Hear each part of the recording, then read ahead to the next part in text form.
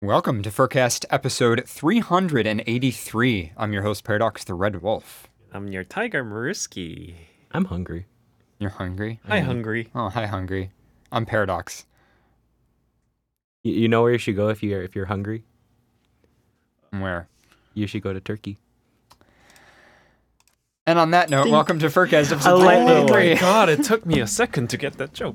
Wow. Anyway, we might hear some thunder in the background, by the way, because there is a thunderstorm warning in our region right now. So we'll have to see how that goes. Hopefully we won't lose power. Thunder.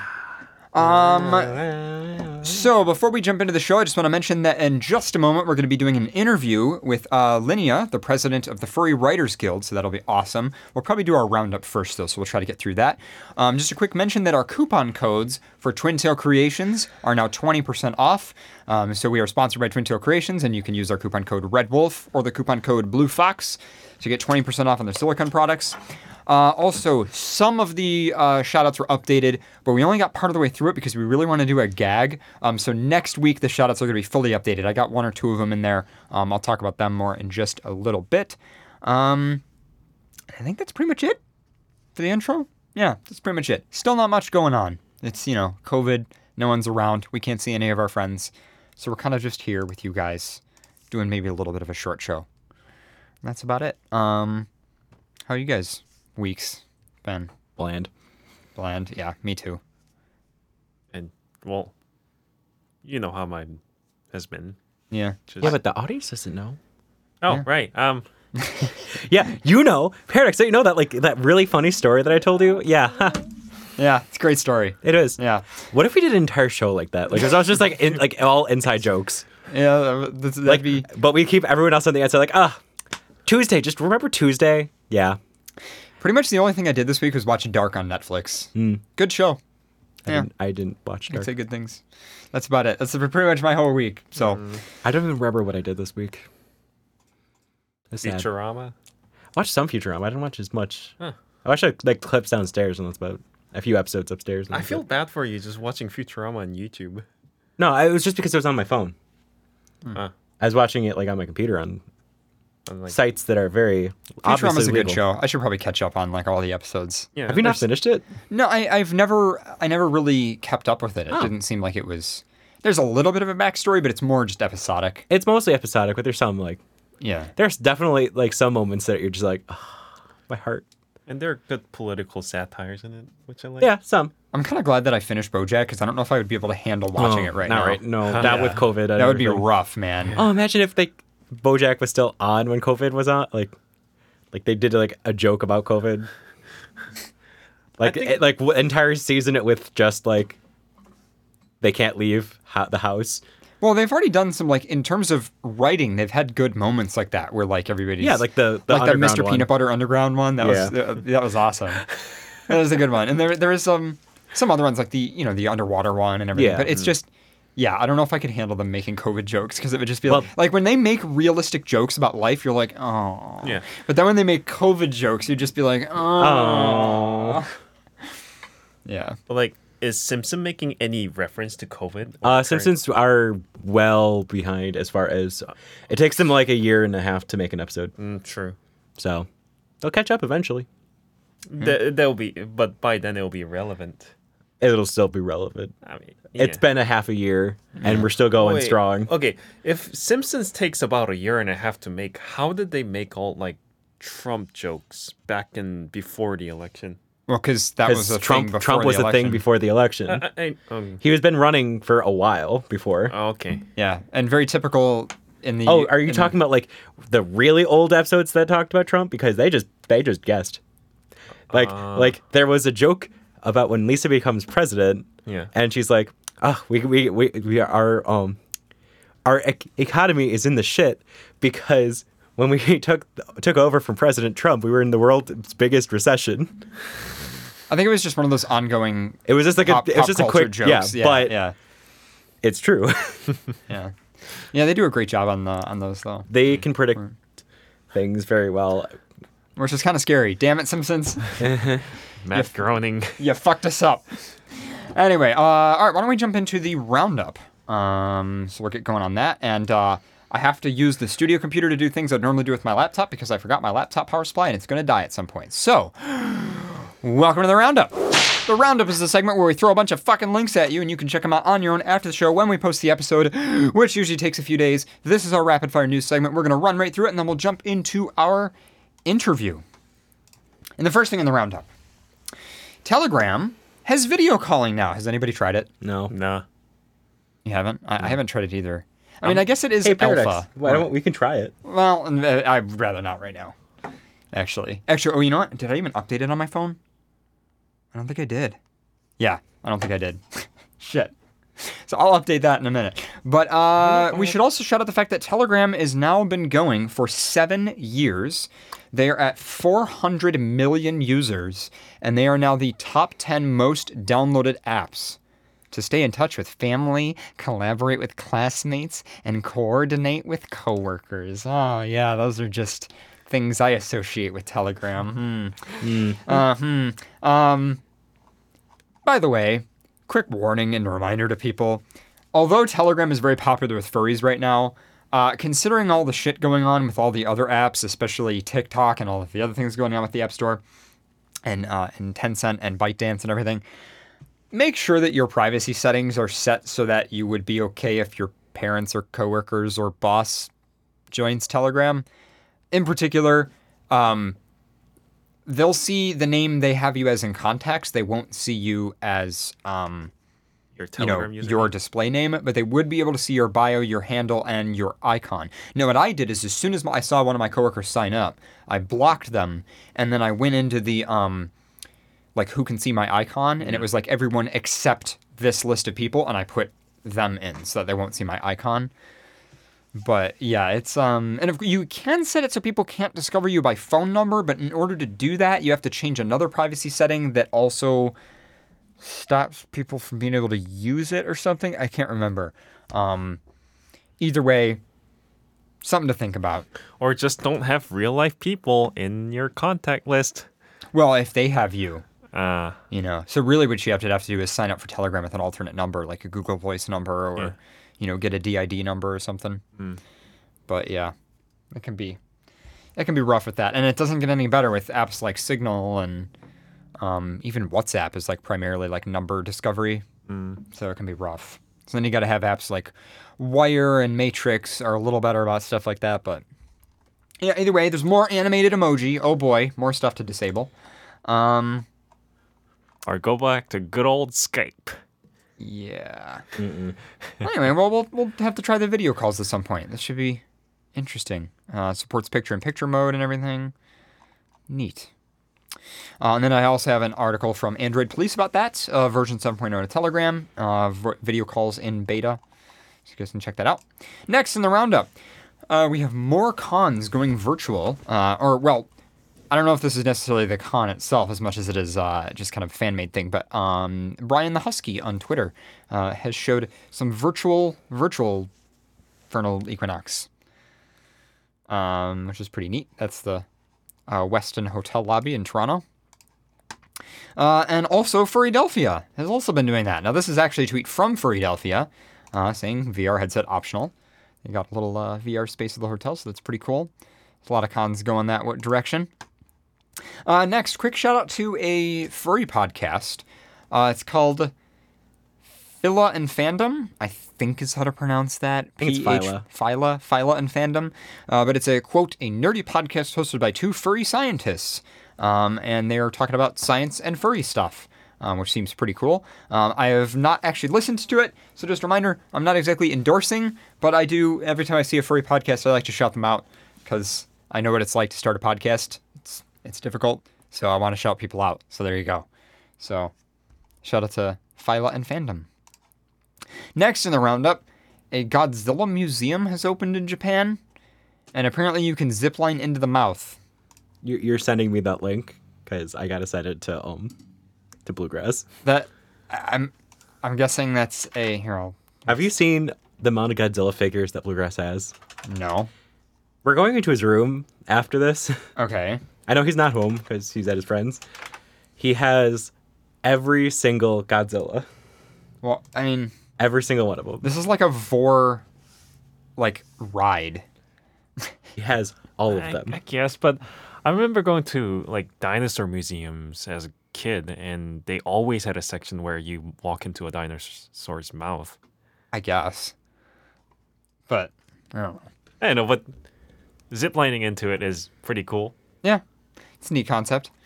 Next in the roundup, we have a trailer for a video game by Wolfgun.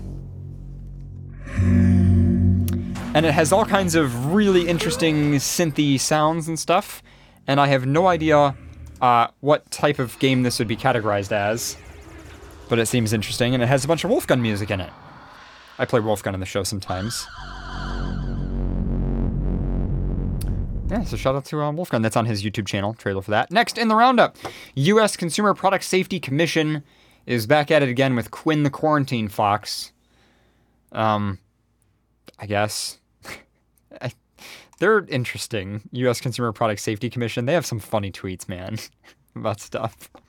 Next, probably don't need us to tell you, but there is a bunch of drama going on between Fortnite, and of course, Fortnite being, I believe, is it Epic Game, which is is it Epic owned Games, by... which is owned by Tencent. Yep. So basically, Tencent versus Apple and Google on their app stores. So this comes down to like all of the different rules that both Apple and Google have on their app stores. Everything from like what's allowed in the apps to like Apple in particular has very strict rules on like how you can sell things in app to consumers, whether or not you use their payment system or your own payment system. Also, if you use their payment system, there's things like the amount of like percentage of money that both Apple and Google want to take from your purchases, and stuff that maybe made sense when the app stores were brand new, but probably doesn't make sense today when it's not really a monopoly, but I guess it's like a duopoly or a triopoly. I don't really know. Holy... Something. The point is, because the app stores are so essential to mobile computing these days, it's getting to the point where a lot of companies are like, hey, these rules that you have that like made sense like a decade ago they're not really fair anymore. And so Fortnite in particular is really like going nuts with them. So you might remember this famous 1984 Apple commercial, which was like the Think Different thing. The famous like Apple commercial with that. Well, anyway, Fortnite decided to make fun of it and make their own version. That's all like. I wonder what that's supposed to represent. Yeah. Epic Games has defied the App Store monopoly in retaliation. Apple's blocking Fortnite. Now, since they released this, they're also going against Google, and I believe they were also removed from the Google Play Store. Either way, bunch of drama going on there, and they're trying to start like a whole campaign, social media thing against it, so we'll see where that goes. Next, in the roundup, DEF CON Furs is doing a bunch of talks. I actually watched Fizz and Nightclaw's talk today on SMT and PCB assembly, which is really, really cool. But they have all kinds of events. In fact, they're actually going right now. They have live DJs and all kinds of fun stuff. And I believe tomorrow they also have some DJs going on. But there's definitely some cool videos you should check out. And that is at 2020.dcfurs.com. So I imagine you could just go to dcfurs.com. But yeah, that would be those guys. And that's pretty much the end of the roundup. All that stuff. Yeah, it'll be interesting to see how the Telegram video calls work, because the audio calls have always been weird. Like sometimes they work good, but like they're not very good at like echo cancellation. There's always a lot of lag and stuff. I've always found stuff like Discord and TeamSpeak and FaceTime work better. Yeah. And I found that Telegram has a lot of pretty long delay between Yeah. your side and the other side. I've also noticed it doesn't handle connection instability very well. Like I noticed other apps, like, you got like TeamSpeak and Discord where like they'll just delay that transmission of audio for a second. Whereas Telegram does one of those things where it tries to like change the bitrate dynamically, but it doesn't exactly work, and then a lot of times it just gets disconnected. And then the other thing I've noticed is that it's not very good at it, whatever. I don't know if it's a state machine or if it's just the way it handles TCP connections, but like you'll get that weird thing where like the connection's unstable and then one person can hear you but you can't hear them, and then after a few seconds it just disconnects anyway. Yeah. But like for a while it was working, so it's like it thinks there's a disconnection even though there isn't, and I think it's probably just because the TCP session got killed somewhere. Either way, it's just has a lot of issues with that, I've noticed. But yeah, but anyway, all right, so we're going to jump into an interview, and this is with Linnea, who's the president of the Furry Writers Guild, and they're going to talk to us about not only the Furry Writers Guild, but also, I believe, their book that they have, and I have them on the line. How's it going? Hey, it's going pretty good. It's really awesome to be on the show like this.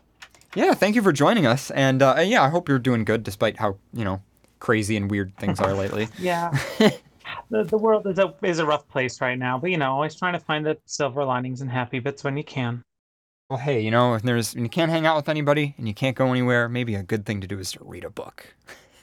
I cannot say I disagree. I have been going through my collection of my reading pile is much smaller nowadays, so which is a good thing. But then it means I'll run out and I'll have to buy more books. The horror. Yeah. What a shame. So yeah, so shout yourself out. So you're the president of the Furry Writers Guild. Tell us kind of like what's the history of that? How long you've been with those guys, and what does the Furry Writers Guild do?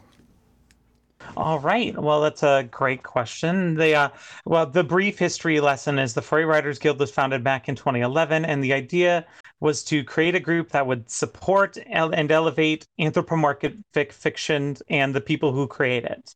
There's a lot of amazing artists in the fandom, and of course, I love them so much. They make some great things, but there's also a lot of people writing a ton of good books and stories out there, posting them on, everything from like Fur Affinity to So Furry to legitimately publishing. We have at least 4 or 5 furry publishing houses, which is wild when you think about it. Wow, a lot of what we do is that's awesome. So you're talking, and now when you say publishing house, is that like for distribution, getting it on stores, or is that actually like printing the books as well? I know that a lot of publishers essentially go through a printing company, but like we have everything from Fur Planet, Sofa Wolf, Goal Publications, Thurston Howell, Weasel Press, and I know there's a new one starting out, kind of. Like the Furry Mystery Box folks are working on like putting out more books themselves too. So like there's a lot of people out there who are actually just putting out straight up furry lit. Like it's kind of amazing. You can see them at conventions. You're gonna find them on Amazon, although buy them from their websites, help them out. But like just like you would expect from any other publishing company. Yeah, okay. And so is Furry Writers Guild, is that something that is like a by furries for furries kind of thing, or is it more just focusing on like anthropomorphic media in literature? That's a great question. I mean, we call it the Furry Writers Guild for a reason. There's a lot of furries. We occasionally have joined or talk in our various groups or things like that who are not necessarily furries themselves, but have written fiction like that.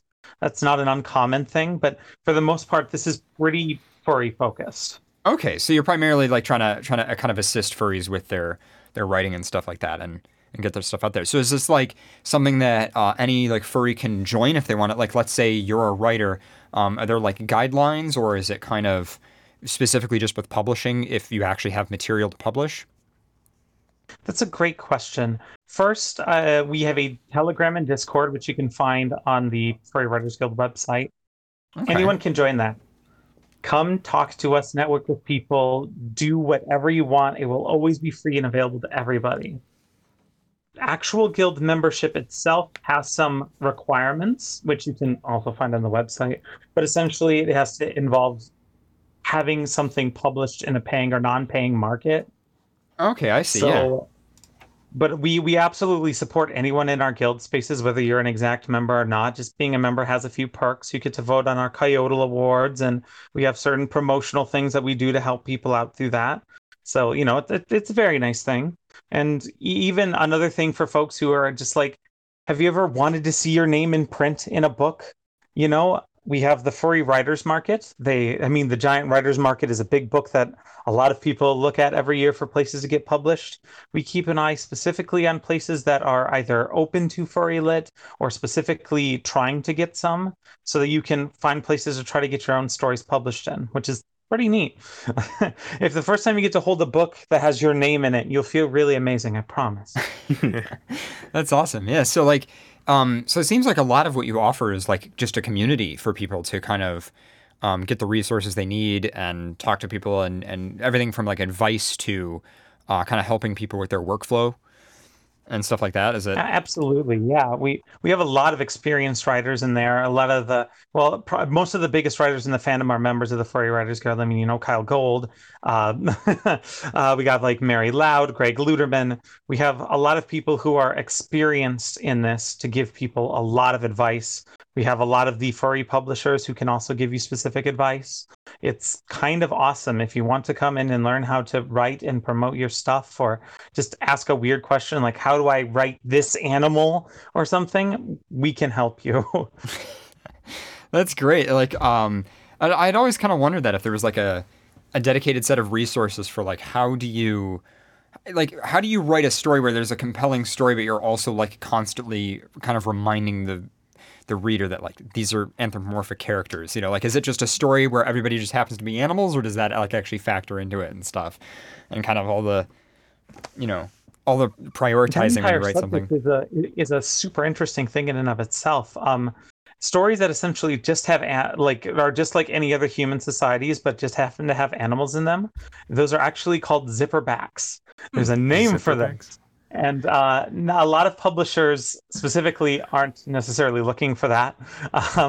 They'll take it, but I think one of the most exciting things about furry literature is you have an animal that can smell something from however far away. If you're like reading a horror novel and they're like, I suddenly smelled blood, that animal would be like, wait, I smell blood in that house. Maybe we shouldn't go inside, before we even get in there. Or even just animals, seeing like some animals are partially colorblind or anything else. Like these things can make the stories even better. And I know that I personally love to see it when people really get into species specifics. And I think they can help tell better stories that humans just can't tell. Or if it was like they have like night vision and like the horror, like the guy is like chasing them, he's like trying to hide, and you're like, hey, what are you doing over there? Yeah, exactly. There's so many moments like that people like in a lot of stories they do get skipped and stuff like that. But I think we definitely work on trying to promote that. And there's so many things that having different animal species allows you to tell different kinds of stories, or even using species as allegories for things that happens in real life. We did an interview about that recently on our blog with a pretty famous author. So like there's things that you can only really do when you tell a story with animal characters, and we want to help promote that and make sure that people not only can get their stories out there, but help other people see them. Yeah, I mean, like, so in terms of expression, I mean, there's obviously the animal stuff, but and I think of the furry fandom and the kinds of things furries like to express. I mean, what is your how do you try to guide people with stuff like that? Like when it comes to, let's say, sexual expression, we'll pick on that. Is that something that becomes a huge part of a lot of stories, or is that something that most of them are trying to actually move away from and focus on other things instead? Gosh, you ask me really easy questions. I can again say that we very recently did it. We very recently again did an interview discussing writing erotica from an author who basically wrote an erotic novel for their very first time to discuss their experiences. That was Greg Luderman. But we absolutely support any kind of not safe for work writing in the guild. Let's face it, sex sells, and we're not going to deny that. And there's plenty of mainstay anthologies released in the fandom every year that are not safe for work focused. Even we have like Fang, we have Heat, although I think Heat is currently on hiatus. Claw is a new one that has recently come out that is absolutely excellent. These like the fandom likes to read stuff involving sex. There's nothing wrong with that. Do you have to write sex to be able to be successful? Also, absolutely not. Some of the other big authors in our fandom definitely don't, and they still manage to have a lot of success. But we will absolutely support anyone who's writing any kind of erotica because it's still a story and it's still writing. Yeah, we're not going to be prudes here. Yeah. Yeah, and we always try to tag anything too. So if anyone out there is listening who is kind of sex averse or whatever else, don't worry. We make sure to keep an eye on things so that people aren't being like crazy lewd up in your face or something either. Yeah, and I mean, like I think what's so interesting is that there's some furry stories that try to go the direction of like in particular, like one of my favorite kind of subcultures within the fandom is like all the Chackets and stuff, and I love that in their culture. Sex is like a much more just kind of open thing. Like nobody really cares. It's not hidden. It's like very just normal part of their culture. But then on the other hand, you have stories where you're kind of exploring, like for instance, coming out as LGBT and things like that, where you're kind of, even though they're furry characters, you have like the kind of human analog pressure of like coming out as gay and things not being acceptable and stuff. So there's like those two different directions where it's like, what if everything was fine? And then you also have the direction of like, what if there was just as much, or if not even more pressure than there is in real life over these kinds of taboo things, and kind of how like the different directions you can go with that is great. Absolutely. And even through there too, we can explore tons of other norms and things involving sex. I mean, you've got different animal species. Can they interbreed or something like that? There's a book recently came out called When a Cat Loves a Dog that tries to discuss that. A cat and a dog couple want to have a kid. How does that work? And like there's a lot of these really interesting things that animals really make such a fascinating way to look at these real life issues through something that's a soft enough of a lens that it doesn't maybe punch you in the gut as hard, because sometimes it's hard seeing yourself, a human being, in a story, and having animals be that interface helps a lot. So another question for you, unless one of these guys wants to I jump do in. have a question. Okay, yeah. Do you see a lot of examples of the aspects of animal characters being used for comedy? Unfortunately, not enough.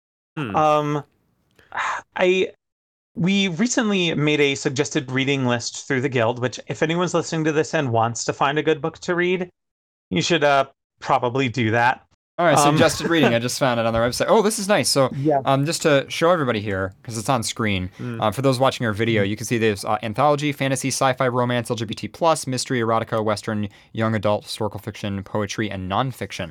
So there's a bunch of categories. Yes, we have But I foreign don't poetry see people. comedy. Like that is the tough one. There is a furry comedy anthology that does exist. It was edited by the late Fred Patton called What the Fox. Yeah. And I believe that there was a story in an anthology, at least like a small section in Species Foxes, that was comedic in nature.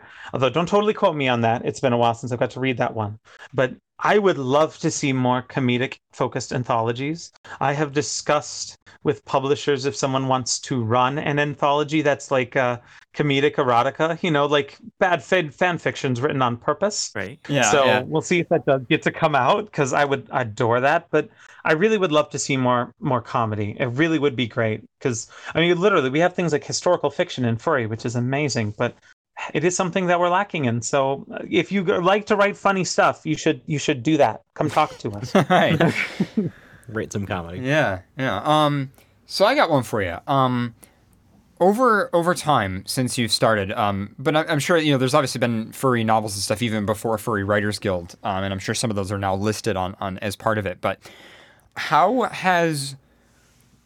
we'll talk about reading and publishing and demographics in a minute, but first, how has the furry culture aspect of writing changed over the years since it started? Like, have you noticed kind of a shift in like what people are interested in, or the kinds of things people read, or the things people are willing to write about? I'm kind of curious if you've noticed anything like that. That's a really interesting question, honestly. I've been involved in the fandom for quite a few years, but I mean, not obviously since the very beginning or anything like that. But I've always loved looking essentially into the history of furry media. There is the there is the Furry Library, if you've never heard of it. It's a fantastic resource. There's a wonderful guy out there who's basically collecting everything he physically can that was ever in a book for an actual library. Oh wow! very That's cool. neat. Yeah. Where is it? Yeah. I will have to find that specific thing on Twitter. There's a Twitter user. I'm gonna feel so bad that I can't remember his name. I've met him in person. I'm so sorry if you're listening. I got to see a sampling of that library, and it's amazing how long we have had stuff that's not just comics, because of course we've had plenty of things like that, but things that are comics that were specifically there to tell a story. I would say some of the most popular published works, at least that were strictly for the furry fandom, started out with things like Associated Student Bodies and Circles, from way back, which Circles is amazing. Please go and read it still. Yeah. Associated Student Bodies might show its age a little bit, but a lot of the starting stories in the fandom, let's be honest, they had some lewd undertones at a minimum. Associated Student Bodies was incredibly not safe for work. And I know that there's this big conception in furry that you have to write sex to be successful, or you have to draw porn to be successful. And I think if there was a major shift, it's that's becoming not as necessary. I'm not going to say it doesn't help, because to be honest, the things that I have written that were lewd have sold better. I gotta be honest there, but a lot of writers focus on these great series. They're out there winning literary awards and everything, and sex doesn't have to be as main of a component. I also really love Kyle Gold. Like, I own almost I was gonna say, like, Yes, I've read so many but, Kyle Golds. but I know a very large part of that is there's sex in the books and people like that. And I think because he is one of the most well-known authors in the fandom, people suspect that that's such a necessary thing in furry. That's also not as true. I think it has changed a lot over the years, that we're showing a lot of different stuff nowadays. So yeah, I wonder too if the reason sex sells as well isn't just because like people are horny. I'm sure that's one aspect of it, but I think another part of it is that furry culture is very sort of touchy-feely, and obviously there are artists that write a lot of that, like, in the story there's a lot of like knowing the feeling of their fur or their ears or like the way they are physically, but if you don't focus on that enough, I feel like for a lot of people, if they really want to get into the mindset of furry and they really want to like feel these anthropomorphic creatures, the easiest way to search for that is to search for porn stuff, because you can just assume that if there's sex, that there's a lot of talk about that kind of stuff, about like the way things feel or the way the character is physically. Whereas like, I assume that there are a lot of writers that don't necessarily have to do the horny stuff, but can still spend a lot of time on like that touchy-feely aspect of it, even if it means not as many people find it. Absolutely. I can definitely say from the suggested reading list, because I helped try to populate that at first, which was going through every single furry publisher and like self-publishers' books that we could find was wild. But the largest sections are probably in romance LGBT. Like the two of them probably have the most books.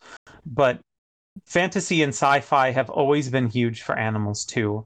And animal characters work not only great in there, but you get to do things like that, fur on armor, or especially in sci-fi, you get to have whatever other species you can imagine.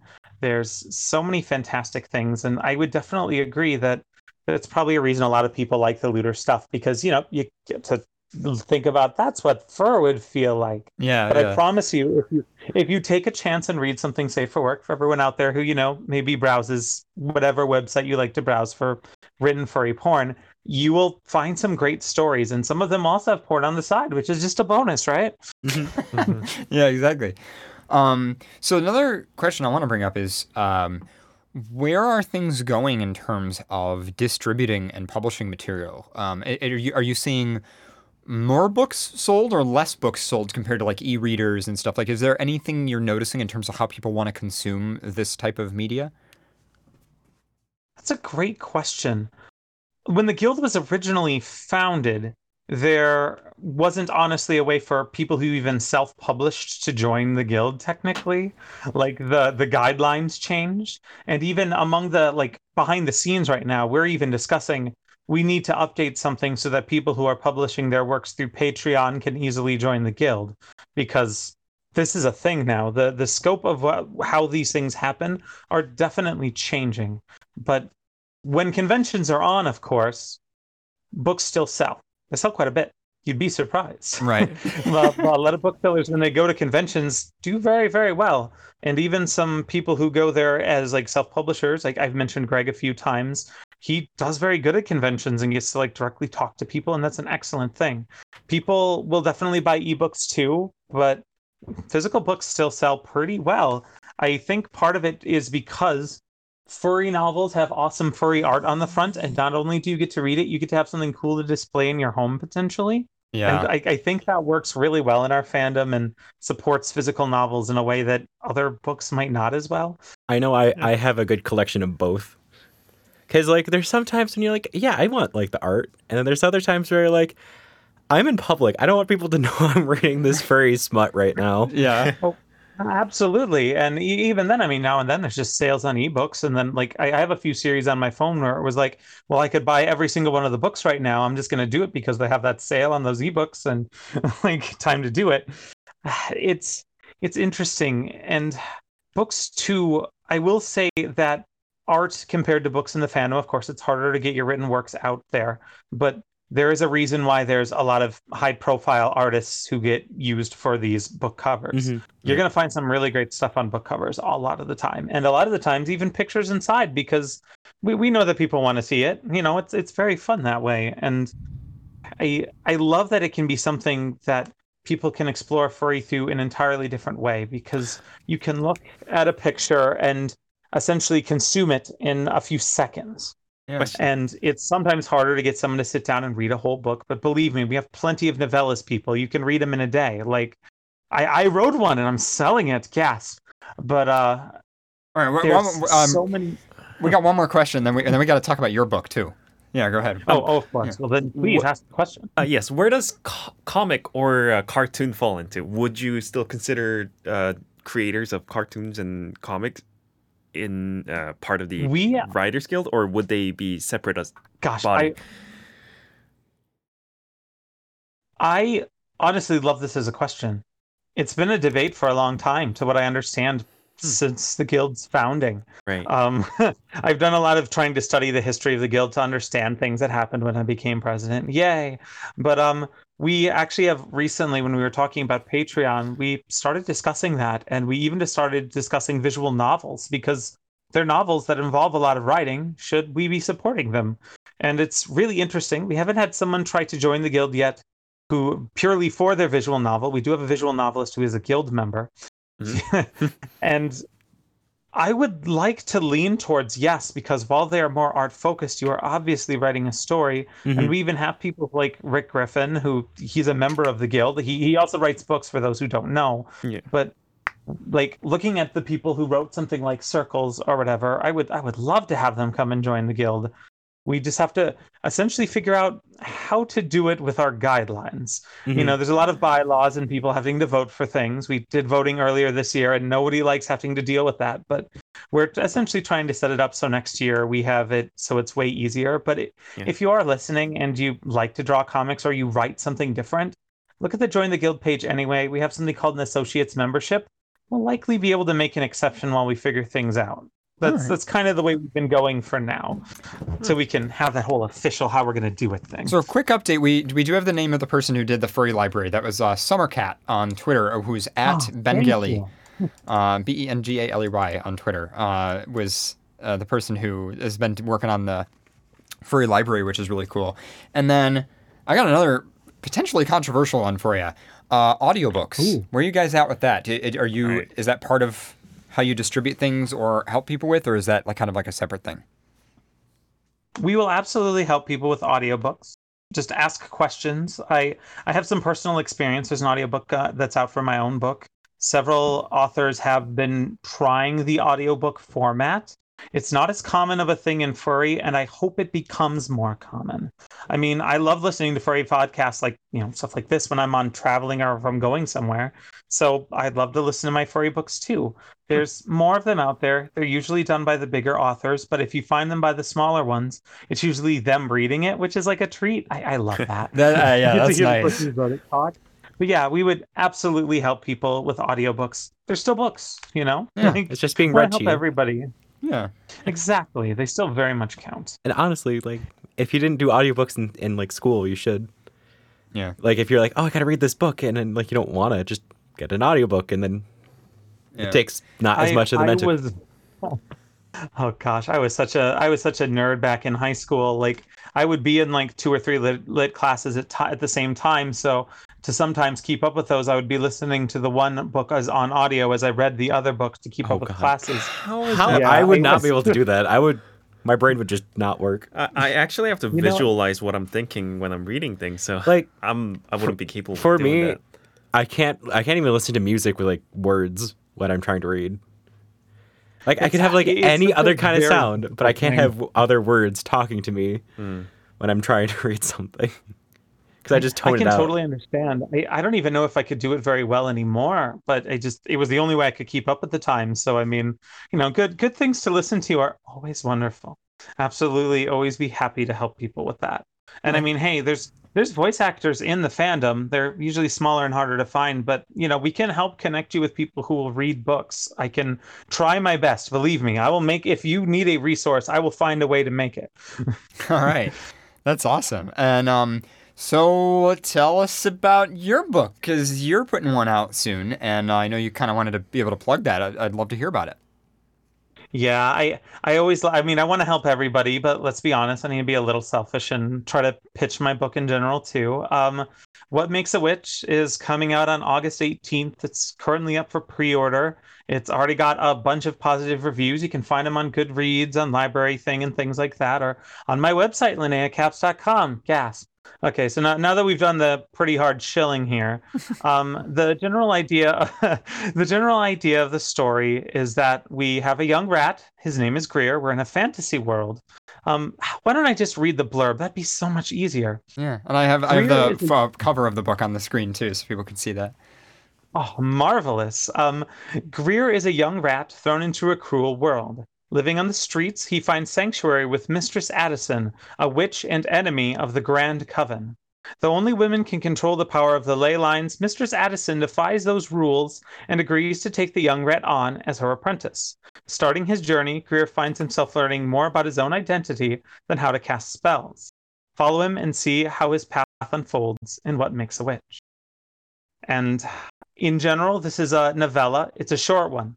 You can read this in a day and enjoy some furry lit in a day. This is going to be out on ebook. The pre-orders will only let us do the paperbacks, but you can read this. It's a short, sweet, really fun story.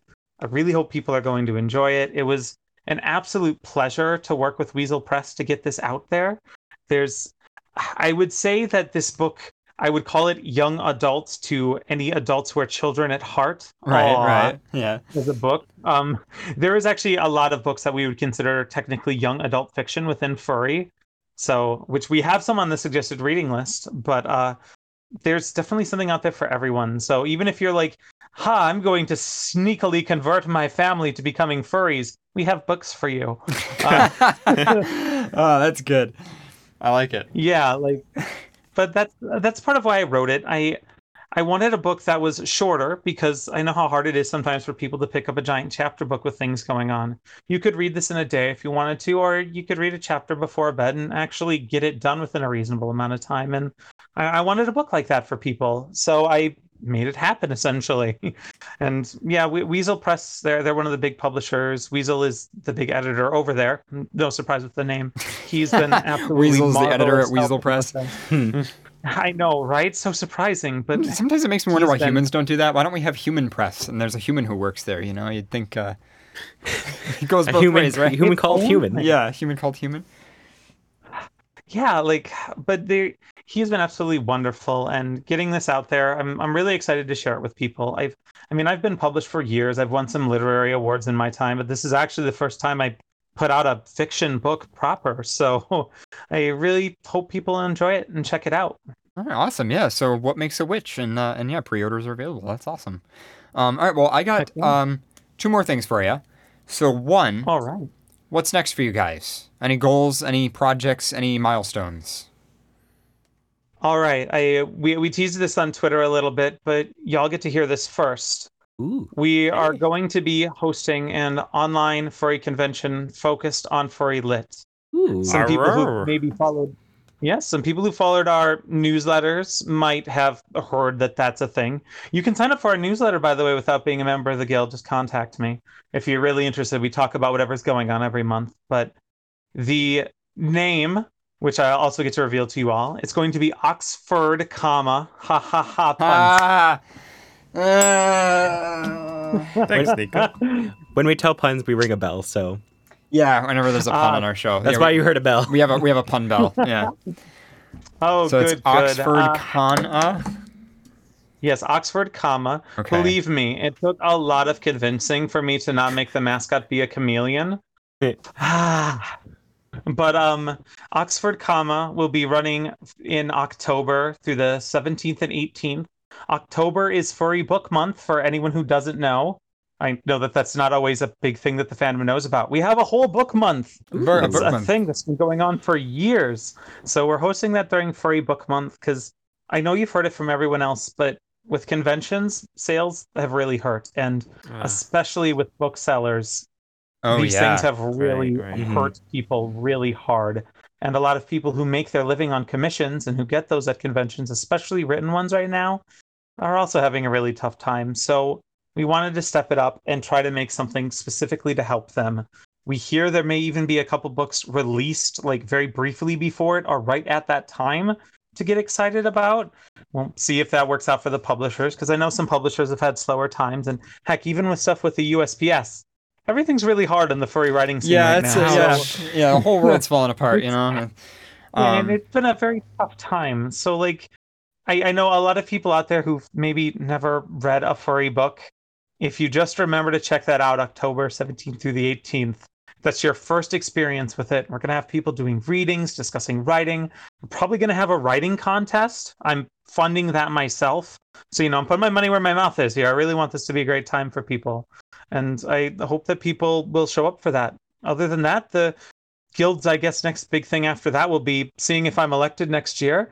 And we do our voting every year. But in all seriousness, like the Coyote Awards, we run an awards program for books every year. And if you're a member, you can nominate and vote. And that's one of the big things that we do every year. And it's always awesome getting to see what amazing books came out each year. Awesome. And then final thing, do you have any advice for anybody? Any upcoming writers? I mean, I obviously one suggestion is join the guild, become part of the community, and talk to people, get the resources. But any just advice for people who are interested in this stuff and want to get started? Well, yes, I can say I'm 100% biased because I am the president and a member of the guild. But I highly obviously recommend joining the guild because we have all those resources. Okay. But for anyone who out there who wants to get started, I know it's hard to get your name out there if your focus is on writing. I know sometimes being on Fur Affinity or So Furry, it's hard, or even just Twitter, when you see a picture or something get hundreds to thousands of retweets and your story has a tough time. You got to keep writing and just keep writing. The more you have written, the more backlog you have, the easier it is for people to find you, and the more chance you're going to have of getting that lucky break where someone notices you for that one story and it really goes wild. Because, I mean, even Kyle Gold wasn't always a famous furry writer. Neither was someone like Greg Luderman, or like Greg is a great example. Rick Griffin had created a fictional universe and he just asked, hey, could I try to actually make this a real book? And now he's one of the top authors in our fandom. You just got to keep going, keep writing, and come talk to some people, because I know how hard it is to sit down and write every day. And I have to do it personally to, keep up with getting my own stuff out. Will help keep you motivated, because especially right now, that creative spark might be hard. But even if it's 1 word a day or 1,000 words a day, any progress is still progress. Mm-hmm. All right. Well, thank you very much for joining us. No problem. I was super happy to be on. Yeah, it was awesome. And guys, yeah, What Makes a Witch is pre-orders are out, and yeah, we'll link people to that and stuff. We'll put it in our show roundup and stuff, so people could just tap the link, and yeah, hopefully people check it out and enjoy Awesome. it. Well, thank you very much for taking the time, and also for just helping so many people. I mean, it's obvious that you guys have a great community going for you, and even a couple of my friends who are part of the Furry Writers Guild say good things about it. So it's just awesome to actually hear from you guys. See, I love hearing that, because I know sometimes people are going to be nervous to come up and talk to the president or something. So, like, I'm glad to hear that people enjoy it and think we're doing good stuff. Which, Yeah. please don't be afraid. I'm just a normal person who volunteered for this job or whatever. Like, Yeah. talk to me and to whoever else. We love helping. All right. Well, thanks for calling in and joining our show, and I hope you have a good night. Stay safe amidst all the craziness. Oh, absolutely. And y'all stay safe too. Good night. All right. Well, that was awesome. Yeah. Nico, do you remember the book that she suggested to me? The comedy one? I remember it. No, being- I can review What that. what the fox? What the Fox? Okay. That's a great name, actually, for that. All right. So, I try to do everything on one computer here because my laptop is actually the battery's doing okay, but I still don't want to use it that much. I should mention that Furcast is sponsored by TwinTailCreations.com. You can check them out at TwinTailCreations.com. We have coupon codes that get you up to 20% off on their adult silicone products. They make high quality, durable, carefully made toys for reasonable prices. They come in all kinds of pretty colors, including ones that you can ask them to surprise you. In fact, I'm actually going to pause this B-roll video and just look at all the pretty. They're so pretty. Anyway, they ship discreetly. The credit card transaction, just TTC LLC. And the shipping, the box, just TTC LLC. Same thing when they ship internationally on the customs paperwork. It says silicone sculpture. Paperwork. They're also part of our community. They're in our chat room. They're a lot of times answering questions that people have. So especially if you're curious about a product or you're curious for recommendations, I guess, you can always ask in our chat room. They're always in there. And of course, fans are encouraged to reach out about their experiences with that stuff.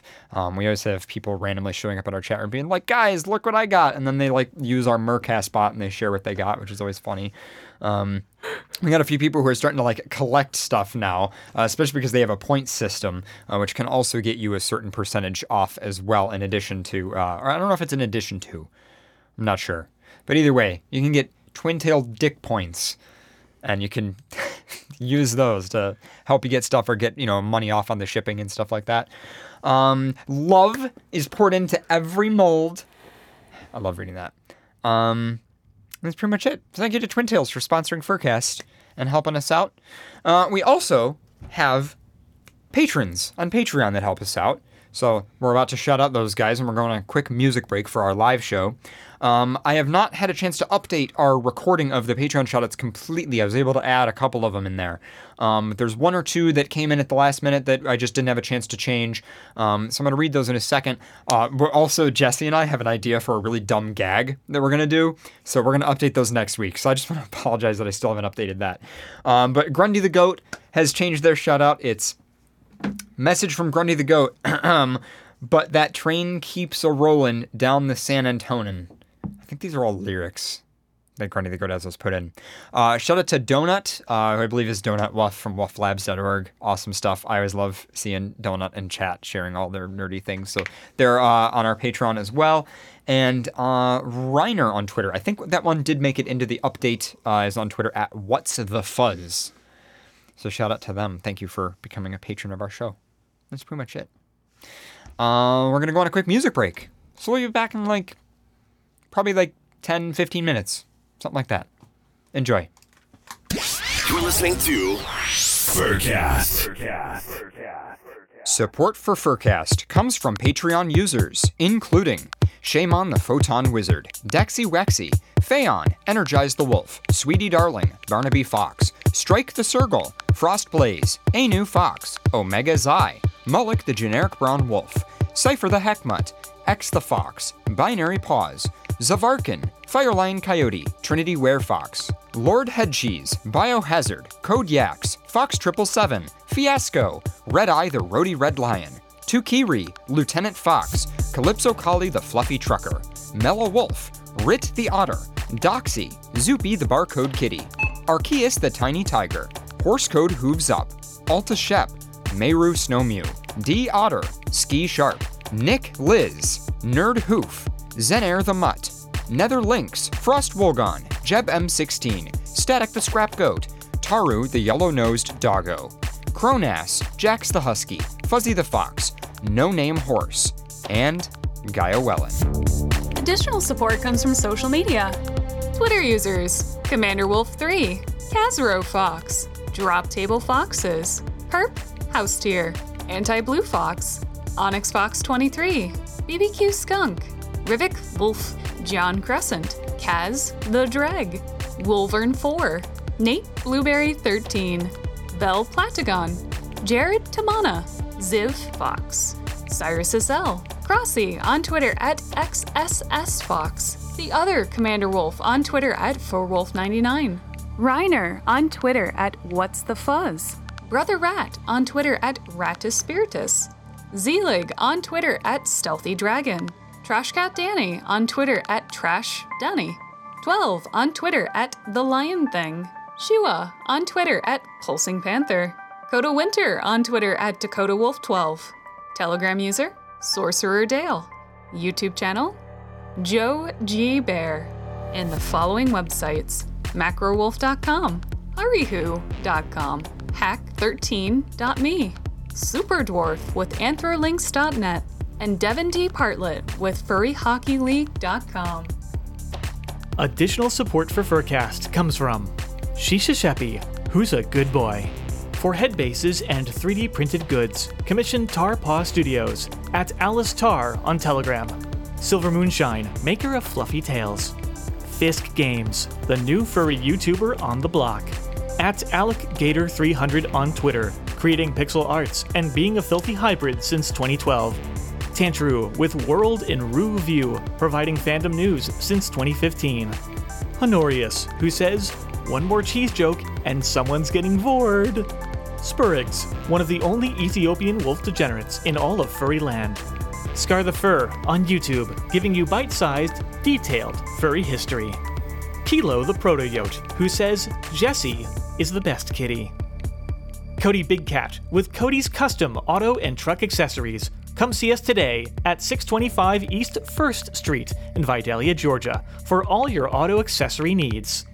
Light and Shadow, the wolves, keep furry possum. Patty, who says, what Socks says is true. Socks, who says, what Patty says is not true. A message from @Grundy the Goat. I'm stuck in Folsom Prison, and time keeps dragging on. Donran, munching those pizzas and writing those tunes. For an invite to the unofficial Furcast Minecraft server, message @Sashahina on Telegram. KobeCats.com. Take a bite out of art. We know you're hungry, so come get your paws and maws on a delicious piece of burger-priced art. Raiko's Furry Fortune Telling on Telegram @Obsidian Fox. Saucy Fox, who says, I'm trash. Raccoons, HMU. Checkers the Dragon. Chess is my safe word. Fishmeister Cod, still not a furry since February 2011. Nightly @Snouts.online, who says, I want to see this community grow beyond meets and conventions. Permanent furry commune. When? Max Shepard, who has been watching since the Bacon Felony. Neon Wuff, who says, Oreo is a very good boy. Little_sunshine and Scootaloo with the unofficial XBN Xbox app at patreon.com/horseapps. Furcast's #1 wimpy fan, Tyler the Wesky. Shacky, the Maid Lord of Nordic FuzzCon. Visit the Maid Cafe at Nordic FuzzCon in Sweden. Chris Tale on FA, specializing in Toonie art. The Church of Iswar, worshipping lynx since the year Tuft. Rose Iron Husky, smell those sweet, sweet welds. Skycorp, creating transformative technologies for mature audiences at skycorp.global. Check out the SoCal Shepherd Show, wherever you get your podcasts. Discookie, creating procedural beat maps for VR rhythm games. Kuranos, who says, circles are quite friendly and nice actually. Tekwin, TC Fox, and Kaiwana of the Infrasec Den in Wellington, New Zealand.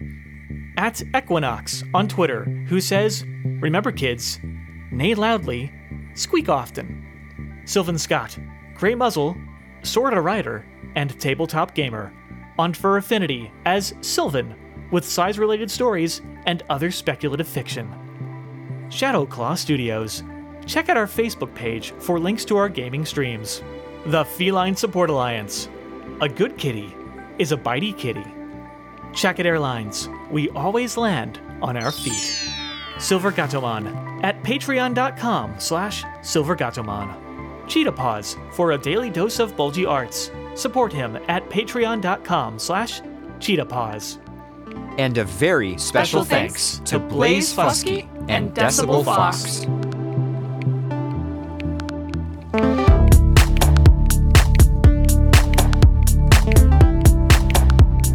for Furcast comes through Patreon, PayPal, cash donations, and from listeners like you. To become a patron and learn more about supporting Furcast, visit furcast.fm/support. This is XBN.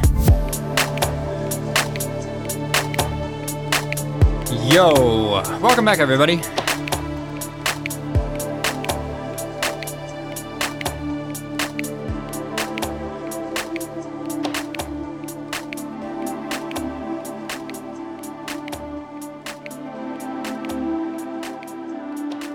All right. Phone lines are open.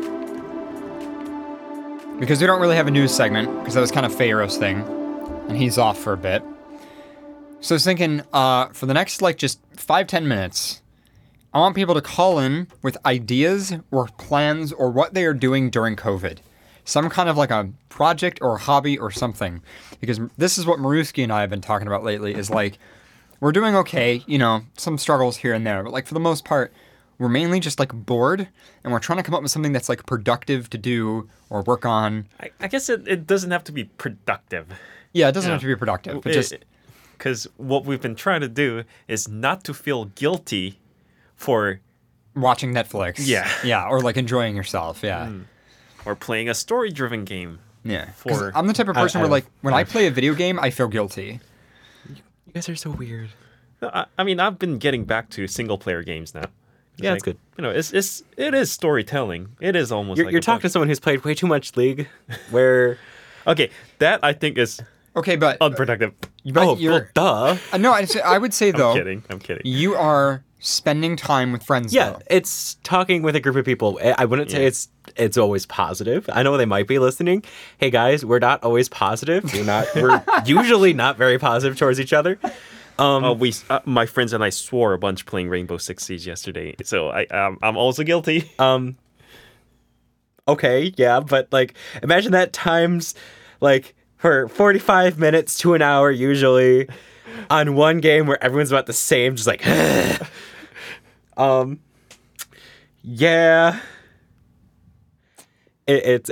We usually go bad.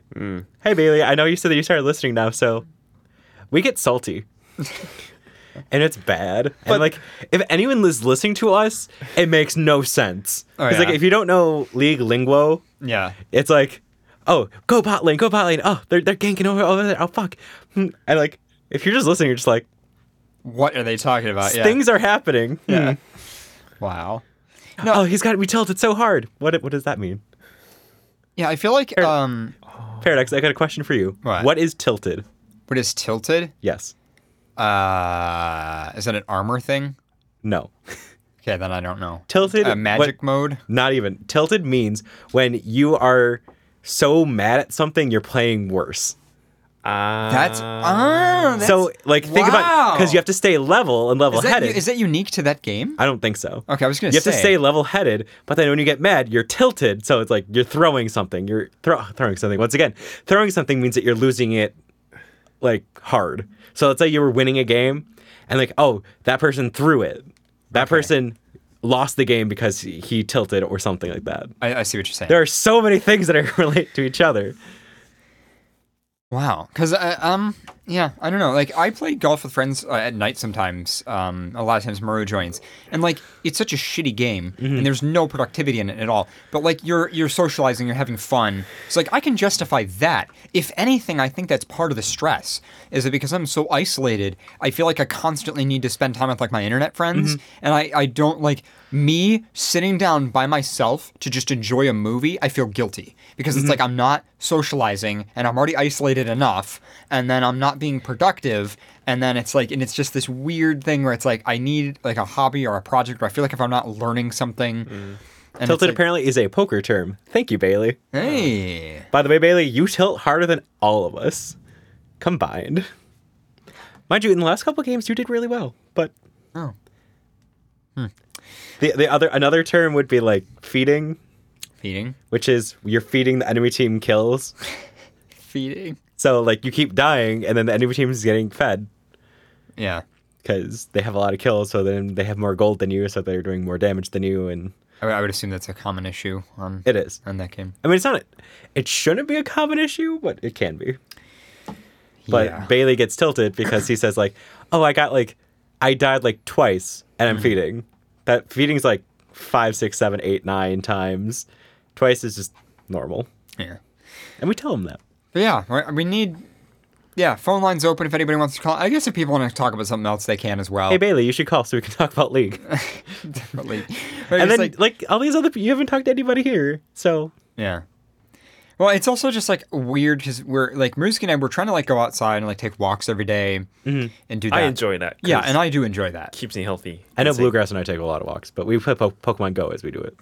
Well, yeah, but that's still- it's fine. still a You know, thing. some motivation, like I think for me it just comes down to like I need to know that I'm at least moving around a little bit Yeah. and doing something.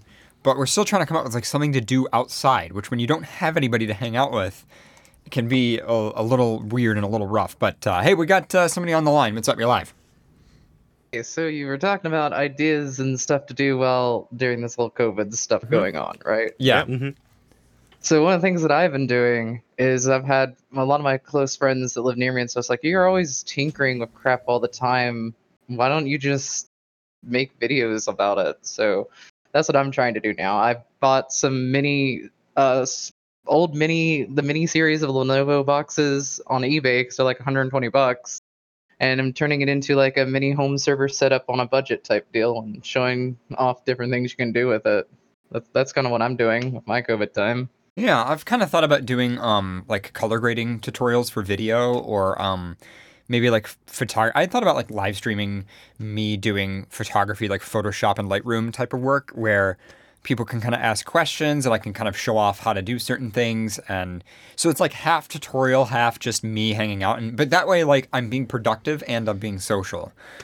But, gotta No, find- yeah, that's the whole reason why I'm trying to do this is my day job is managing Unix servers all day, but I get to manage servers running basically old stuff. Don't get to play with the new shiny, and I like to stay up to date with the new and shiny. So building out a home lab and want to try some like Kubernetes clustering stuff and figure, showing it off, teaching others about it and whatnot could be cool as well as I learn with others. Ah. Yeah. Paradox, have you ever made a walkthrough tutorial or like just overview over like your server rack? No, I haven't. I've made videos about like the studio before, but I don't know. It only because I guess part of it too is that so like in particular with video color grading, so you're taking like cinema cameras, Red cameras, Canon C200, Alexa, whatever, trying to grade the video footage. There are so many tutorials on YouTube of that are wrong. Like, people have no clue what they're doing in video editing software. It's really funny, actually. But I kind of assume that I'm just as clueless, even though I'm watching tons of tutorials and I'm trying to learn and, like, I'm trying to get into it. And, like, right now I'm learning, like, ASUS color grading. But just because it's fun and I think it's cool. It's, like, a cool tech. But I don't know. I feel like it would be bad for me to make a tutorial because although, like, it'd be cool to talk about the fact that I'm learning it, I also don't trust myself. I kind of assume that I'm just as lost as all the other people making shitty tutorials on YouTube. And so I'm like, I don't know, and it's But like, that's the point. that's the point, right? I guess it's just say like, I don't really know what I'm doing, Yeah. Just be honest and be like, I'm going to do this and we're going to watch together and see what's going on. And yeah, I would also love to see something a little more detailed than what you showed before. I've watched the Telegram channel you have where it shows off stuff in the studio. Yeah, you The little haven't updated your attic XPN. cabinet. Oh, I haven't updated that in a while. I got to do that. Yeah. I'd love to see some more about that. And also, what you're monitoring with HTOP over there in the corner. Oh, that's the transcoding server. I put it up there just so that there's something on that monitor that isn't nothing, because what runs on that computer is Casper, which does our graphics. So like the graphics that are on screen. That's actually what's running on that computer over there. But then because that doesn't look like anything, I put up HTOP. And the reason I do that is because I can easily see if our transcoders fail or if they die from over here. So like I can see the monitor and I can be like, oh, look at that, the transcoder's running, because you can see like, Right. you Well, can all kind I'm of- trying to say is like that's what I find so cool, and I'd love to see something like that. I think a lot of people would like to see that. Just The whole only thing that I've recently seen that you've done was with the whole redoing of the displays. That was kind of cool. Oh yeah, I made it. Yeah. But if you did something that actually explains what's in the actual closet or attic crawl space that you have set up where your servers are, the only thing I've ever seen you say is like, this is the box that does this, this is the box that does this, and the cable that's going down there is connected to my computer in my room for graphics because the GPU or something. Now it's up here. That used okay. to be down there. That's Maruski's room now. So yeah, he's a kitty. So, yeah. He has his own room. A box. But no, that's just my thought is like show off some of the stuff you know about. The color grading stuff, I know that you're really all about that. I see you posting about it all the time in the Telegram chat. And so like I think that'd be cool. Like I said, the reason I'm doing what I'm doing is a lot of friends are just like, I think it's kind of cool what you do. Just record and show off what you're doing. I think people would be interested. So maybe you should do the same. Yeah, I've thought about that. I used to have a diagram of the studio. Somebody in chat just asked. And I haven't updated it in a long time, though, since I migrated to a Dante system. Primarily because when you have a Dante system, it's hard to really graph that because it's all virtualized. So it's like, it used to be like, this connects to this, and this connects to this, and this wire goes over here. Whereas now it's literally just one blob of like virtualized, everything's just on like a network and can talk to each other. So it's like, I guess I could put a switch and then draw a bunch of Ethernet cables, but it's like, it's less interesting. So I'm like trying to think about how to update that. I don't think it's less interesting. I think it's still just as interesting. I mean, maybe you can't draw like a graph, but you could easily go in and explain more about how it does. I know you talked kind of shorthanded about it on, I can't remember if it was actually on the show itself or if it was something that you posted to the Telegram chat of a channel, not chat. Yeah. But I think it'd be cool because I when I saw that, I'm like, oh, that's kind of cool. You can virtualize your entire audio setup. Not surprised that you can at this point. You can virtualize everything. My home lab currently, before these little mini computers arrive, is just on a big old desktop that's OP that just runs hundreds of VMs. Yeah. Yeah, it's kind of crazy what you can do these days. It's getting that way with video too, but right now the only way to do that is with lossy stuff. There is like a SMPTE standard for routing raw like SDI frames over a network, but you need like 10, 40 gigabit networking to do it, and it's just a lot of it's not practical. Whereas audio has basically gotten to the point where you can do like lossless, sample accurate audio over a network in real time with just cheap commodity hardware, like your basic Ethernet switch that you buy on, Amazon or whatever. So it's like that was kind of the reason I went in that direction. But it's always exciting to see like what's coming up in the industry, like as things get easier and easier. And video is always a little bit behind audio in that regard. But yeah. Only last thing I want to bring up, because I know that you said you're networking.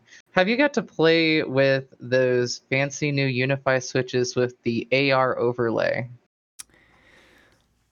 I'm not sure. I just literally yesterday spent the entire day installing UniFi switches at a client. And they were the ones that have a little screen on them.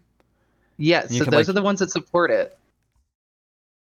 Okay, interesting. I've not actually seen. It'll bring you if you have an app. They have their videos are all over my Twitter because I guess I looked up at UniFi stuff not too long ago to update my home networking and bombarded with their ads. But they've been bragging about this new AR tech. Like you scan the QR code on that little screen with their app, and then you just move along the actual switch itself, and it like highlights what everything is and draws like little pictures of what is supposed to be in each port. It's kind of cool. That is really cool. Wow.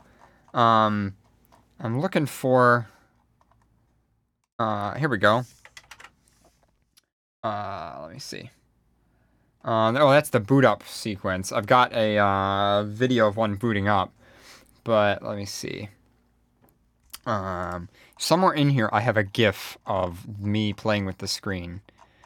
On them. They're really cool though. But yeah, okay, I'll have to look into that. I haven't. I install Ubiquiti stuff all day, but I haven't actually. It's been every once in a while you got to go to their website and actually see like, okay, what are they doing now? Because it's like it changes all the time. Well, see, I just need to really upgrade my home network because as I'm expanding and adding more systems to it, right now my entire network setup is one of the little Eros plugged into a Netgear switch, and I have one port left, and I have 3 computers coming. Yeah. Need to upgrade.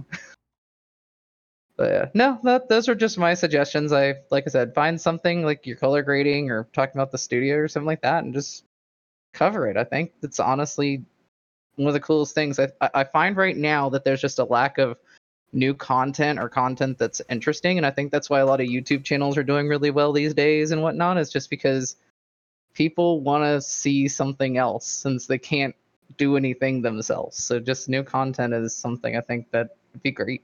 Yeah, I've got the video playing on screen right now, by the way, of the Switch, so you can see that in a minute. But yeah, that's kind of why I've thought about doing some more YouTube stuff as well, because it's getting to the point where, podcasting is really great when you have a commute or when you're in the car or when you need something in the background. But it's like when I think of the stuff that I enjoy, it's really easy to make like anytime I do anything on YouTube, I notice that I can enjoy it later. Like I can go back a month from then or a year from then and rewatch like something that I put on YouTube.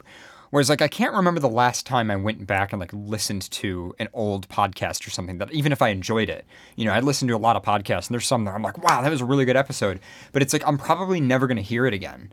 And so for the replayability, but also the ability to share stuff, because like it's really easy to say to a friend, hey, check out this 5-minute YouTube video, but it's really difficult to say, hey, listen to this 1.5 hour long podcast. Like it's. No, I agree. And so I'm trying to think of like what are other things that I can do, like still do Furcast, but what are other things I could do too that are like easier to share and enjoy with people, because podcasts are kind of a very personal thing. Like it's mostly just something you listen to privately in the background, right? It's not, podcasts aren't really a group. Maybe our live shows are, but I don't think too many people, get their friends together and watch a listen to a podcast, Yeah, no, that's probably not too much of a thing. I mean, back in 1950s, people gathered around a radio as a family. But even then, it was listening. live. Live is different than, here's an 1.5 hour long MP3 file that you just downloaded. I don't know. No, yeah. The only people I know that's kind of like that is where one of my partners lives right now. Him and his other partner are out in the middle of nowhere, and the only internet option they have is satellite. And so kind of what they do is they drive into town, download everything on their phone, and then go home and stream it later. Download internet. Well, it's funny because I actually had a fan of my music show. And I feel really bad because on my music podcast, when we release an episode, it might be like 600-700 megs an episode, right? And right. Sometimes a gigabyte. Yeah, or sometimes it's even more, right? Which, not bad for 5 hours of audio, high-quality audio. But still, there's actually one of Maruski's friends as well up in Kale.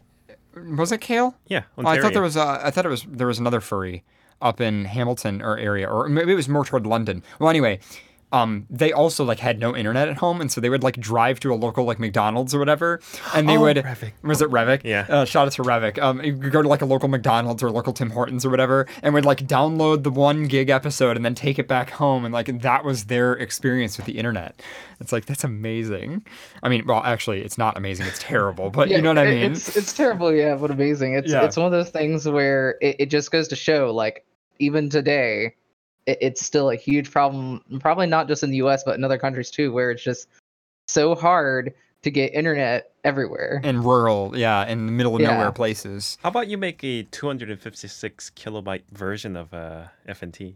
Well, I've thought about releasing like maybe low bitrate Opus versions. Either Opus, AAC would be another contender just because of its high compatibility and it's also a more modern codec. We could also do like HEAAC, where you can do like 64K, but still reasonable. Something that somebody could play on a phone or a Bluetooth speaker and it would work just fine, kind of thing. We've thought about it. I've also thought about releasing lossless versions, although that's a little difficult because the download's huge, which I know some people wouldn't mind, but the other thing is like FLAC in particular doesn't seek very well when you have like a... when the file is several gigs, it doesn't like Morvis, which upsets me too. Yeah. There's, I mean, obviously I could release like uncompressed lossless, like, AIFF or something, but then I don't know if that would support chapter tagging. And that's the other issue is like what's weird is like the or M4A container for AAC actually is really good. It actually supports like chaptering and proper tagging and everything, and it's really well like documented. But what's funny is a lot of audio players don't support it. And then meanwhile, MP3, which is a total hack job of a fucking container, barely allows for chaptering, and yet a lot of apps support it. I guess because of podcasts? I think it's just because it's such an old standard, and the people who run the copyright just let it expire, and now it's considered essentially anyone can use, and it's not even been treated like that since the early days. Like, what did everyone trade their music around illegally with? MP3s. MP3, yeah. Well, and not to mention that the reference like open source encoder, which is lame, is one of the best encoders. So, and you know, for like my music show, we're releasing those episodes at such a high bit rate that it's already past what I would call the ideal transparency threshold, where it really doesn't matter what codec you use. You're throwing away so little data that it's basically indistinguishable. But yeah, we should think about releasing lower quality versions. Yeah, I mean, I think that'd help for, like I said, the friends that I enjoy. Like, one of them says he just stopped watching Furcast. The one, the partner of my friend, Sam, I met him more. He said he just stopped watching Furcast. He loves the show, but it's just too big to download, and he wants the video version. I don't blame them. But as the guy who makes it, that, I don't blame him. Just one other thing, as we were talking about, I said record stuff, talk about stuff, just talk about it. You see in the IRC chat right now that there's a couple people are just like, I want a more understanding of what we're talking about. So yeah, hey. I got to do more Furcast Tech episodes too, because we did get some good feedback on those. And but by the way, that's the other problem in terms of like creative things to do. I'm venting here. That's the other thing that kind of sucks about podcasting is that, like, we'll release a Furcast episode, right? And it'll get 2,000 downloads, and you hear nothing. Like, it just kind of disappears into the void. And I know that, like, there's a lot of connections. There's a lot of people downloading it. But, like, when you have a live show and you have a chat room, you have this, like, fantastic connection with people. You have people calling in. You have the interactions. Even on YouTube, it's like you can share it with people. There's YouTube comments and stuff. Whereas, like, podcasting, like, you put stuff out and, like, people might be listening in their car thinking, like, yeah, this is pretty good. But, like, you're never going to hear anything from them. There's no connection, kind of. And it's kind of rough because it's like you can do something and it's very difficult to gauge. I mean, I guess you can beg people to take a survey sometimes, I hate those. But I do. Who does the? Yeah, it's like, so I don't know. It's like, it's one of those, it's a difficult thing to figure out. The other way is, like, some of the podcasts, I know you listen to some of the JB stuff. I hear you talk about it. And of course, some of the stuff that's broken off from JB now. But some of the stuff that they do, like their Ask SSH show, that got discontinued. Self-hosted now. One of the cool things is they're constantly asking for feedback about what they should talk about or what they talked about. So I guess in your show, ask for feedback, because I feel like a lot of podcasts are not asking for feedback. And yours, the tech ones that you've released, don't really ask for any sort of feedback. That's true. We're going to talk about a bunch of stuff because we're nerding out. Yeah. Hey, basically. Paradox. What? You should do like a prize draw system where if you answer a survey, you have like 1 in 100 chance of getting like a Furcast sticker. Something, yeah, I don't know. Sticker. But anyway, well, thank you for calling in and talking nerdy with us. I hope you stay safe amid COVID. You as well. Bye. All right. I just realized we had some emails that we didn't get to, but that's okay. We'll have them for next week. We'll have extra emails for next time. Because we had the interview for this one. Yeah, we got to stockpile things. Yeah. So we're going to stockpile the emails, and next show will be an email show. Yeah. While we wait for another caller, just to answer some questions in chat, what about Opus versus MP3? So Opus is better than MP3 at low bit rates. At high bit rates, it really doesn't matter. The only problem is Opus is 48 kilohertz only, which requires a resample and potentially means lower quality listening on the client's end, depending on their resampler. Especially because the music isn't 48K. And then, so excited about TrueNAS Scaly. It's TrueNAS ZFS KVM. Oh, okay. Sounds fun. Oh, Hack13 did a video on KVM. Very nice. Nerd. Anyway, if anybody else wants to call in and talk about what they're doing during COVID, what their fun is, and then we'll call it a night after that. Come on, Bailey. Yeah. We'll take like one more call. Both the phone number and Discord works. I really want that green curry from the Thai food place. Yeah, it's too bad they're closed now. Yeah. So is Denny's. God, I know. I could go for like cheese sticks. I'm very hungry. Yeah. So Denny's would have been amazing. Yeah. Yeah. What time is it? It's probably not open. 9:45. We can do a pizza after this. Hi, Dirk. Yeah. All right. Well, Dirk says you're a nerd. Who says I'm a nerd? Durdog. Durdog? Oh. Yeah, thanks. Durdog. Thanks. For Are you listening? Yeah, it's Yeah. Durdog. Dur messaged me Dur- and called me I- bitch cakes. I miss Dur. Did Dur message me? No. Wow. Way to not message me, Durdog. Well, he called you a nerd. Oh. Yeah. That's true. I miss Dur. I loved having Dur and Skylar on. That was awesome. Those were good times. Hack 13, I miss going out to eat. We've been trying to get a lot of like takeout, especially to the local Asian food restaurant. We've been really trying to support them because we really like them. And so we're like, hey, let's get like fried rice a bunch because it's like pretty cheap and we want to support them. I really love that little container booth. Yeah. Yeah, they it's made nice. over- The little airlock that they have, for takeout. It's great. Yeah. They literally like they open a door, put the food in, and then close the door, and then you open the door on the other side and take it out. It's like, it's great. They did a really good job on it. Oh dear, he sent me a voice message. Uh-oh. He sends me voice messages too sometimes. Hold on, I'm gonna listen. Okay. Yes, I am actually listening, and it's kind of funny. I didn't message Paradox because he was like going off on his nerding moment, but I figured I'd message you guys because you might cut him off and call him a nerd for me. I wanted to. If you texted it like a second earlier, I would have completely cut both of you, all three of you off, because I'm like, I don't have nothing I can talk about, so I'll just call you guys nerds. Also, Dur, are you taking a shower? Yeah, he is taking a shower. He's probably, Oh. yeah. I Thank know, you. I know a lot of people who listen to podcasts in the shower. I listen to things in the shower, but usually music because I can't hear every single word or something. I usually take no more than 10 minutes in the shower Yes, I know. because I'm like, I can't really. You take short showers, you take long showers. Yep, I usually take long shower. The only time I take short showers is if I'm late for work and I just need to get my hair wet, and then I'm in and out real fast. But most of the time, if I'm in the shower, I'm in there for a while. It was so funny because I'm used to you taking long showers, and I'm used to like opening the door. I'm like, okay, here the shower. Close the door. Open again like 10 minutes later. Yep, it's Paradox. Okay, I got time to do anything.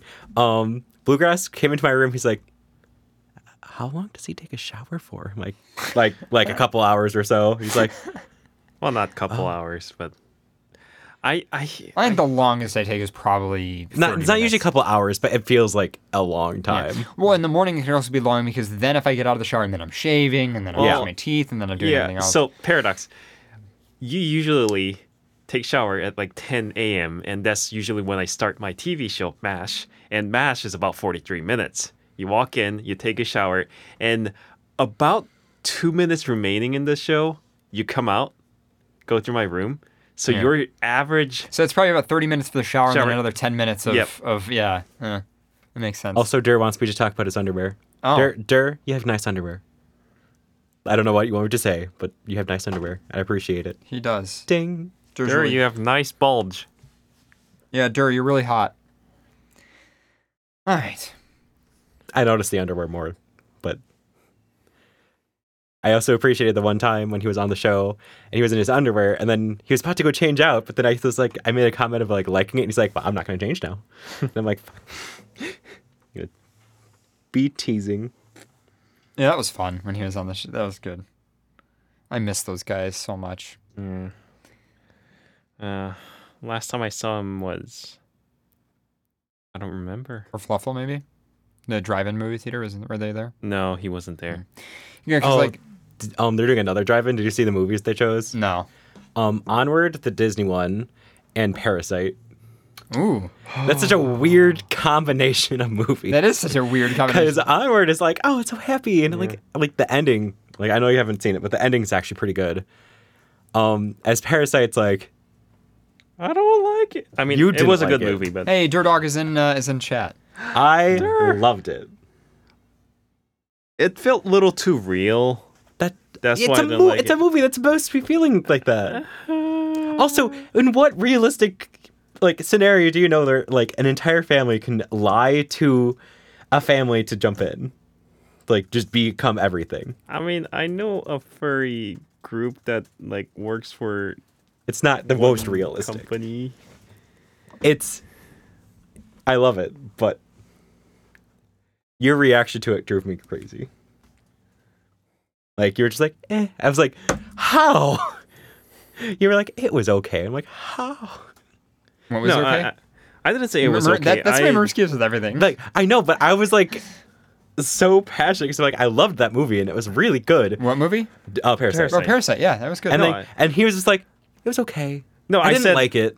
I said I wouldn't want to watch it again. Yeah, and that's what also threw me off. I'm like, I could watch this again, not maybe like right in that second, but I could watch it again right now. Because I felt so eerie after I finished Yeah. it. Because like, Watch some, like, it's the only, not that many people died. Only like a couple. 5? Well, No, a couple. 1, 2, I'm not going to 3, name names for 4. people. 4 died. For people who, Well, don't know. I think it's the thing that got me about Parasite. I mean, incredible filmmaking. The thing that got me was that I was expecting it, and again, I'm spoiled by shows like Dark on Netflix and Mr. Robot and stuff like that. I was expecting it to be more complicated, but it's one of those movies that it doesn't really leave you with any questions. Like you might have something to talk about, but like a lot of the TV shows and movies and stuff that I watch, when I finish, I'm like, what? Wait, what? And then I have to like look it up online and be like, wait, so does that mean this or this? And then people are like interpreting all these things. Whereas like that movie was one of those like, it's very clear what Yeah, happened. it's not- Like, there's no question. it's not like an art movie where it's like, what does that symbolize? What is that? What does that mean? What is the meaning of that? It's just like, yep, Yeah. it's a story. It's a very good story. It has some things where it's like, ooh, what does that mean? Like a couple like little things. I feel like and there's a whole lot of parallels that are going on. Like, I was thinking that in my opinion, the motto of Parasite was that everyone's faking it to some extent. Like, a little bit. yeah, that was what I kind of got out of it, along with obviously the income inequality comments. But I feel like a lot of what it was trying to point out is that like everybody is in their own way is a fraud. Like the people at the top are completely faking it. The people at the bottom are faking their way. Like everybody's faking their way in a system that is just, it makes no sense who's rich and who's poor, basically. We won't talk about the details of the plot because if you want to watch it, I highly recommend it. Fantastic film. Fantastic. You got to get used to subtitles though, because it's all subtitles. Yeah. I want to watch the movie made by the same producer. What was it? Okja? Oh yeah. Yeah, or the Netflix one. Yeah, the Netflix one, but you didn't want to watch it because it's too. Yeah, it's just not my type of movie. Life of Pi-ish. Yeah.